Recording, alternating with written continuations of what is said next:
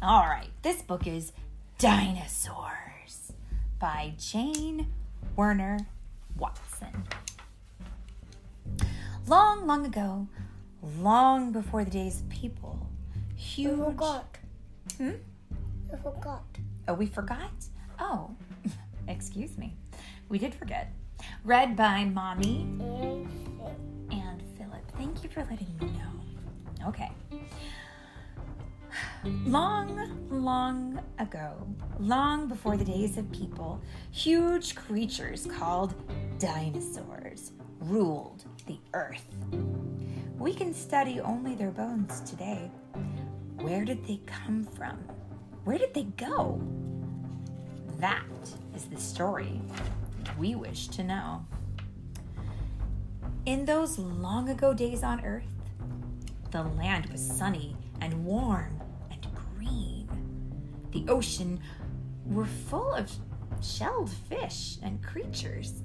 Along the shores in fresh water, amphibians lived. Young ones lived in the water, grown-ups on land, as amphibians do today.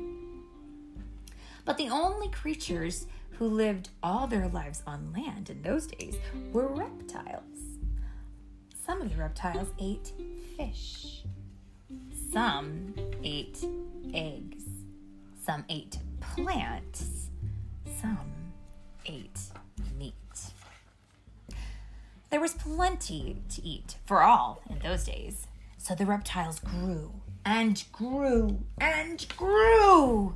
Some of them walked on their hind feet. They grew long, strong hind legs, and in front they had short, grasping claws. They shook the earth like thunder when they moved. They were the dinosaurs. Their family name is Saurus, meaning lizard. They were something like the lizards of today. But dino means terrible, and some of them were terrible. Dinosaurs. Yeah, indeed. There was Plateosaurus, first of the giants. He was huge, but not terrible. He ate green, growing plants. They were vegetarians. There was 30-foot Allosaurus. He ate other dinosaurs. There was Stegosaurus. He wore spiny, heavy plates on his back. There was Brontosaurus. Can you say Brontosaurus? Bronto. Yeah, very good. Who was 70 feet long from the tip of his nose to the tip of his tail. His tail was so far from his tiny brain that he had a separate sort of brain back there to tell his hind legs what to do. Slow-moving Diplodocus was sometimes longer still. They both weighed so much they liked to stand in swamps where water helped hold up their weight. They were so big and they got so hungry that they had to munch on green plants all day long. Can you imagine if all you had to do all day long was eat? I bet you'd get tired of eating. There was Brachiosaurus, biggest of all. He weighed as much as 50 tons, but he couldn't run and he couldn't fight. When he was frightened, he just hid his head. Isn't that silly? The king of giants was Tyrannosaurus Rex. A bloodthirsty monster was he. He was 50 feet long, and his 6-inch teeth were sharp as sabers. He could eat a huge meal. The other creatures needed protection to be safe from Tyrannosaurus Rex and his like. Some wore coats of armor covered with spikes and studs.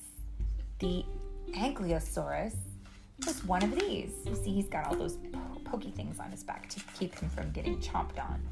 See?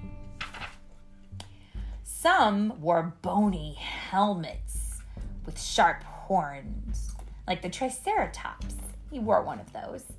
And some had tails, like clubs of bone. And some had mouths, like duckbills, full of thousands of teeth. Some grew long legs, and they learned to run really fast. This guy here is kind of ostrich-like, okay?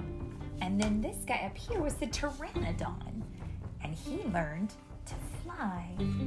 Pteranodons could fly, but they weren't the only flying one, were they? No, other kinds of dinosaurs could fly as well. Let's see.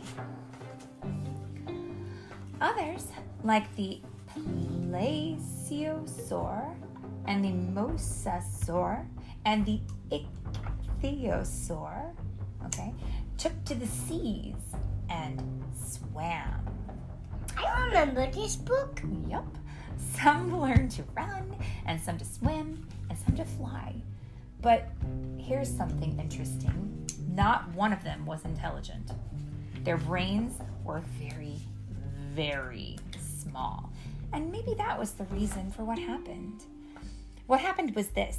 As years went by, all those creatures disappeared. The giant brontosaurus, the thunder lizard taller than many trees, 50-foot-long Tyrannosaurus rex, bigger than many houses, and all the rest of them vanished away.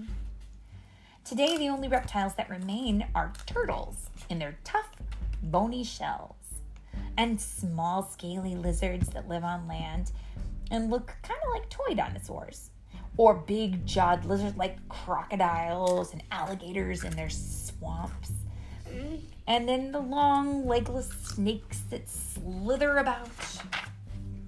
What became of the dinosaurs? Were the winters too cold or the summers too hot? Was there not enough food for them? Well, no one knows for sure why the giant reptiles disappeared. Only their bones and their tracks in rocks tell us where they lived long ago in the days of dinosaurs. This book is a little bit old, but we know a little bit more now. We know that it looks like there was some sort of meteor shower, perhaps, and maybe that had an impact on their society. There's lots of different hypotheses, which means lots of different possibilities, but we're not sure. All we know now is that dinosaurs aren't here, and we are. The end.